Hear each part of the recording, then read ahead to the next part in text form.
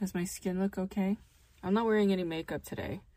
You know, I just figure it's like almost 10 p.m. Do I want to put on makeup at this hour? You know, like I just had a bath. I just, you know, I dried my hair. I don't feel like putting makeup on my face.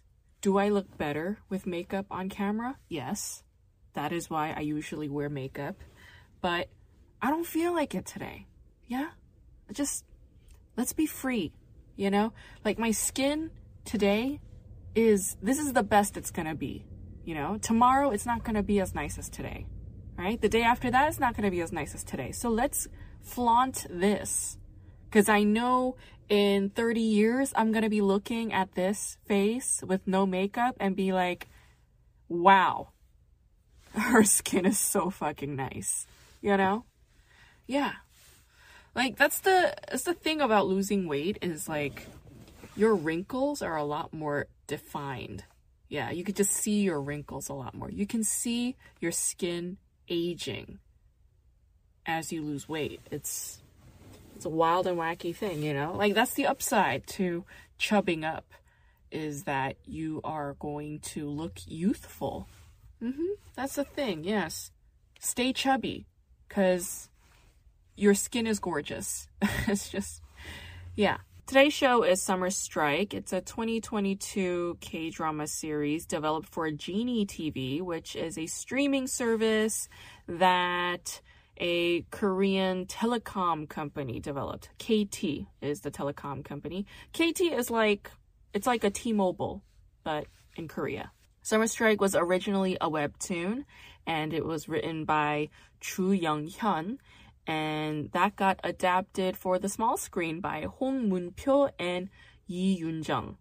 And they also directed this show together. I'm not too familiar with who Hong Moon-pyo is, but Yi Yoon-jung is very famous. She is one of the very few and rare K-drama directors in South Korea. And I think she went to Columbia University to get her MFA. Like, yeah, I think that is true, because at the time when I was living in New York, I remember being friends with a bunch of Columbia University film MFAs, and they were like, oh, like, Yoon-jung is also at our school. I was like, oh, that's really cool.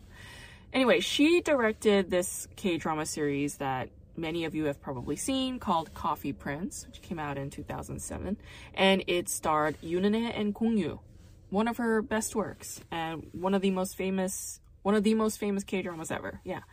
She also directed Cheese in the Trap, which I've seen a bunch of years ago. I did not realize that she directed it, but makes sense. That's an interesting show. I don't think I've covered that one yet.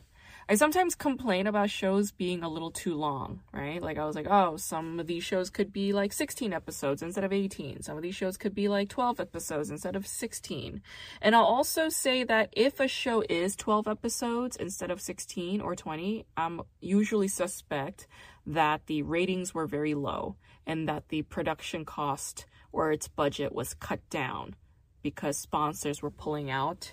But this is an interesting case because it's not for TV broadcasting or narrowcasting. This is for online streaming. And I'm wondering, like, oh, like, do sponsors also keep track of online streaming numbers and you know, ads and things like that? Like, I wonder. I don't know the details, but I assume so. In any case, this is a show where 12 episodes was way too short. Yeah, there was a lot going on in this show, and I feel like they should have given it at least 16 episodes, if not at the very least 13 or 14, because towards the end of the show there were so many like big events that they kind of rushed through, and I was like, oh, that's unfortunate. Like, I feel like they should have taken their time with this stuff, because a lot goes on in this show, Summer Strike. First of all, I don't think this show is for the faint of heart. I don't think this is the kind of show that you could just like turn on and just like have a bag of popcorn and be cool with it. No, like this show was distressing, okay?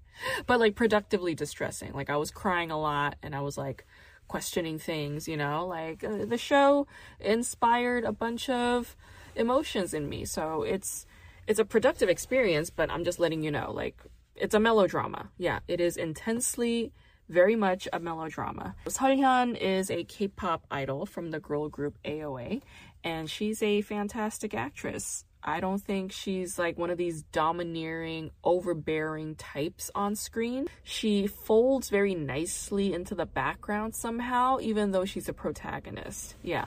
But with all that said, I think she also has excellent control. Like when she's delivering difficult emotions, she does it in a very unique fashion. And I don't really see a lot of actresses, especially K-pop stars who became actresses, really tap into that so successfully. But she's really great with that. I also really love her sense of humor. Yeah, like you all know how much I appreciate humor, and Seolhyun is an excellent comedian. Yeah, like there are these scenes where she's like, you know, drunk and acting out. And by the way, this character's drunk behavior is like super toxic. Like she should not be drinking at all. But anyway, she was hilarious in some of these moments and very creative with some of her choices. So I appreciated that. I thought she was great. The show has a lot of big trauma, or big T. Yeoreum is harassed at the office that she's working at. Her supervisor is a menace. He screams at her. He curses at her. He berates her. He physically assaults her. He sexually assaults her. He's all kinds of, dude, what the fuck? And she also has colleagues who cut her down. And she's also in a relationship with a boyfriend who is emotionally negligent.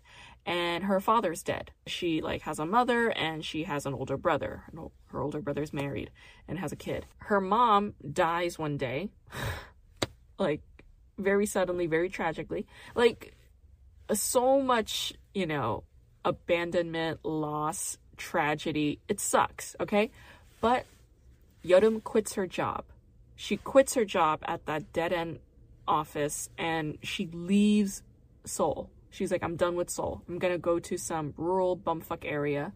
And that's what she does. And I was just like, good for you. Like, you're my hero. Yes, more people should do this. All right? Absolutely. If you hate your job, quit. That's it. Bottom line. Like, nobody wants to hear you complain. Just quit. It's okay. I love the way that Yeoreum journals. Some of her monologues are these like journal entries that she's writing to her mother. You know, she's like, oh, dear mom, like today I went and bought this and this and this. And I was just thinking like, oh, that's like a really lovely, you know, mode of storytelling. And it's also kind of informing viewers on like what you can do that is helpful and therapeutic. Like when you have these internal monologues, and we all do, right? Like we all have an internal monologue in our heads. Why not speak to a loved one? Yeah, like a parent, or, you know, for a lot of people, parents are tricky, like a pet, you know? I think people who live with pets just have a leg up because they always have an object of affection and love in their house with them at all times, yeah? So I'm just like, yeah, like think of an animal that you love, or I don't know, like people have all different kinds of like figures that they hold in their minds, yeah? But I was like, a pet's good, you know? Like in this case, and Yeoreum's case, it's her dead mother, and I thought that was very sweet. I was very moved by so many different aspects of this show, especially the character Pom, who is this teenager, high school girl who comes from severe family dysfunction, and Yeoreum and Pom become good friends. She comes from just utter tragedy. Like her mom abandoned her and her younger brother. So Pom is raised by her paternal grandmother, and Pom's father is an alcoholic, like a severe alcoholic, and he's abusive. Pom is bullied by other high school kids, but these bullies, like, it's not just like, you know, bad mouthing or name calling. I mean, they beat the shit out of her. Yeah. And she fights back like to the teeth. And it's very intense, and bullying in South Korea is a severe problem, which is tied to bigger issues of like child abuse, you know, from parents and teachers and the military and blah, blah, blah. But yeah, like bullying is a huge issue in Korea, as many of you already know, because K-dramas have a lot of bullying in them. But Pom also has a really good friend, Jae-hoon, who is just like, I don't know, he adores her. He loves her so much. And you know, like we find out why. It's because Chae-hoon has a really sad story too. He used to live in the US and his parents are very famous psychologists, but he got into fights with kids at school because they were racist, and then he got sent back to Korea while his parents stayed in America. And he thinks that his parents sent him away because they were ashamed of him. And I was like, oh, so he's like a very lonely child. And in his loneliness, this girl, Boom, just chatted him up one day, just like talked to him. And that was like this very, you know, gracious move for him because nobody took the time to do that, you know. That amplifies like, oh, he's a very lonely person. And, you know, so is Boom. So they become good friends. You know, this girl has such a tragic life. Yeah, so much tragedy all around her, but at least she has this strong support system with this, you know, school peer and with 여름 언니. Yeah, I was just like, oh, this is excellent. I'm glad that she has this. There's one scene when Boom's dad comes home in a drunken rage and he grabs a kitchen knife because he's gonna go out and like injure somebody out there that he's having a fight with, but Boom stops him. And then he accidentally stabs her. And then Boom ends up in the hospital. She goes through surgery and she's all laid up in the hospital. And then there's this part that comes up where it's like, if Boom were to lie and say that she injured herself, then the insurance won't cover the bill because this is like self-harm. And her father will not go to jail. Like, that's the deal. But if she were to tell the truth and say that her father stabbed her, then the insurance will cover all the bills, but her father will go to prison. And it was like so heartbreaking watching Boom's grandmother, you know, the mother to this drunken father who loves her grandchildren, be stuck on this issue. She's being split off in a very difficult position. It's like, does she choose to protect her son or does she choose to protect her grandchildren? Like, what's the right answer here? I mean, I have a right answer, but that's my answer. Like, I'm not a mother. I'm not a grandmother. I couldn't say, you know?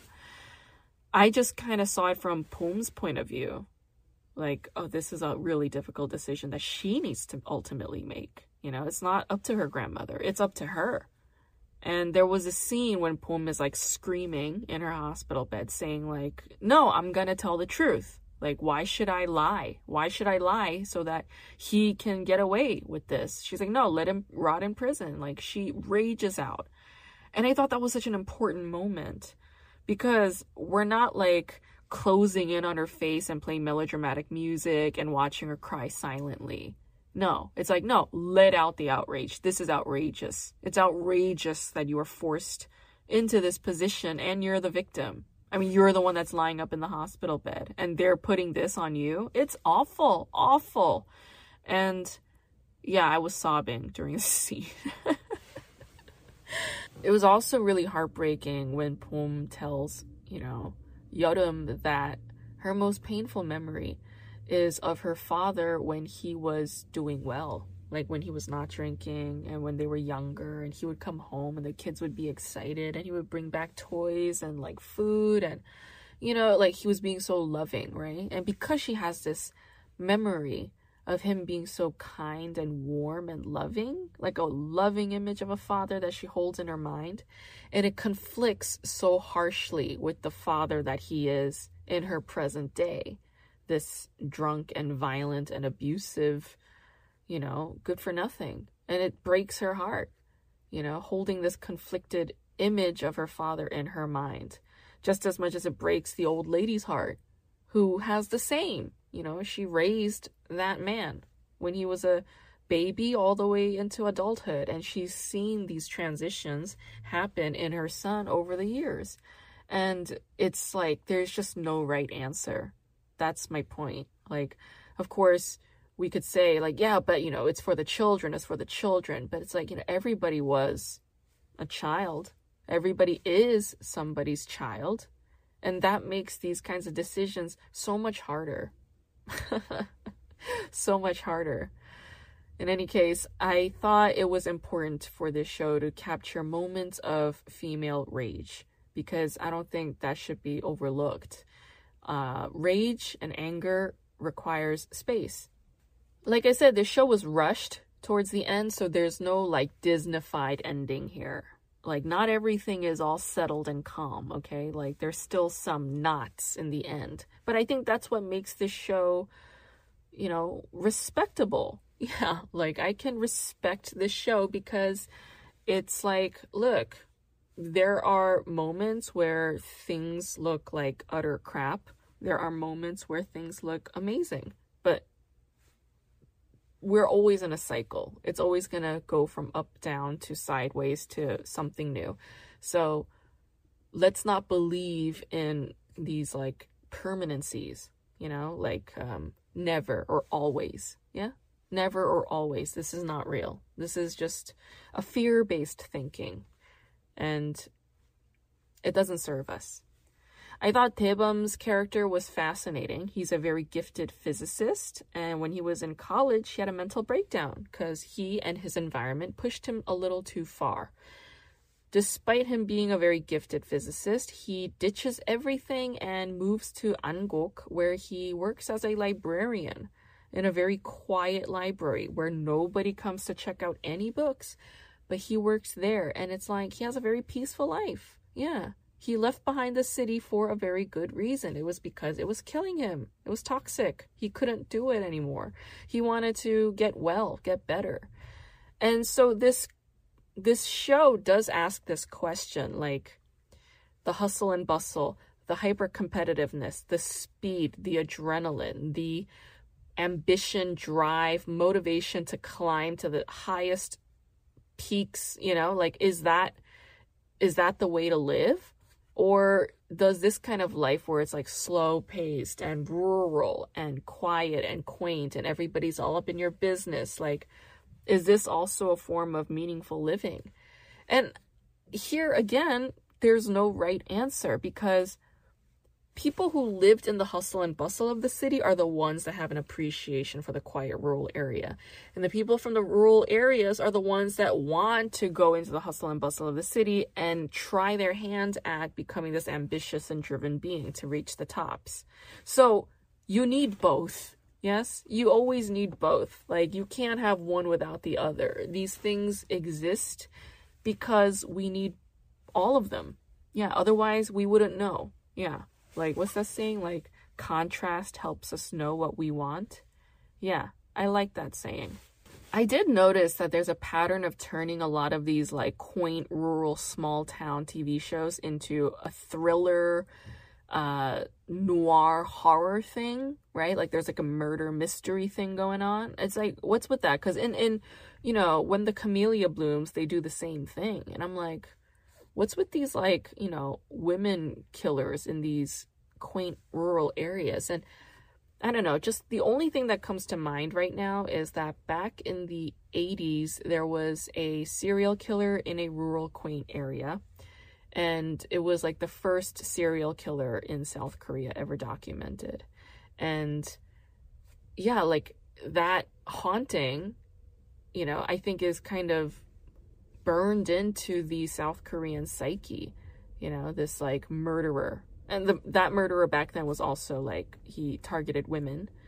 And yeah, there's just something about that memory, I think, that makes people associate these small, quaint rural towns with both nostalgia and love and sweetness, but also with a tinge of fear.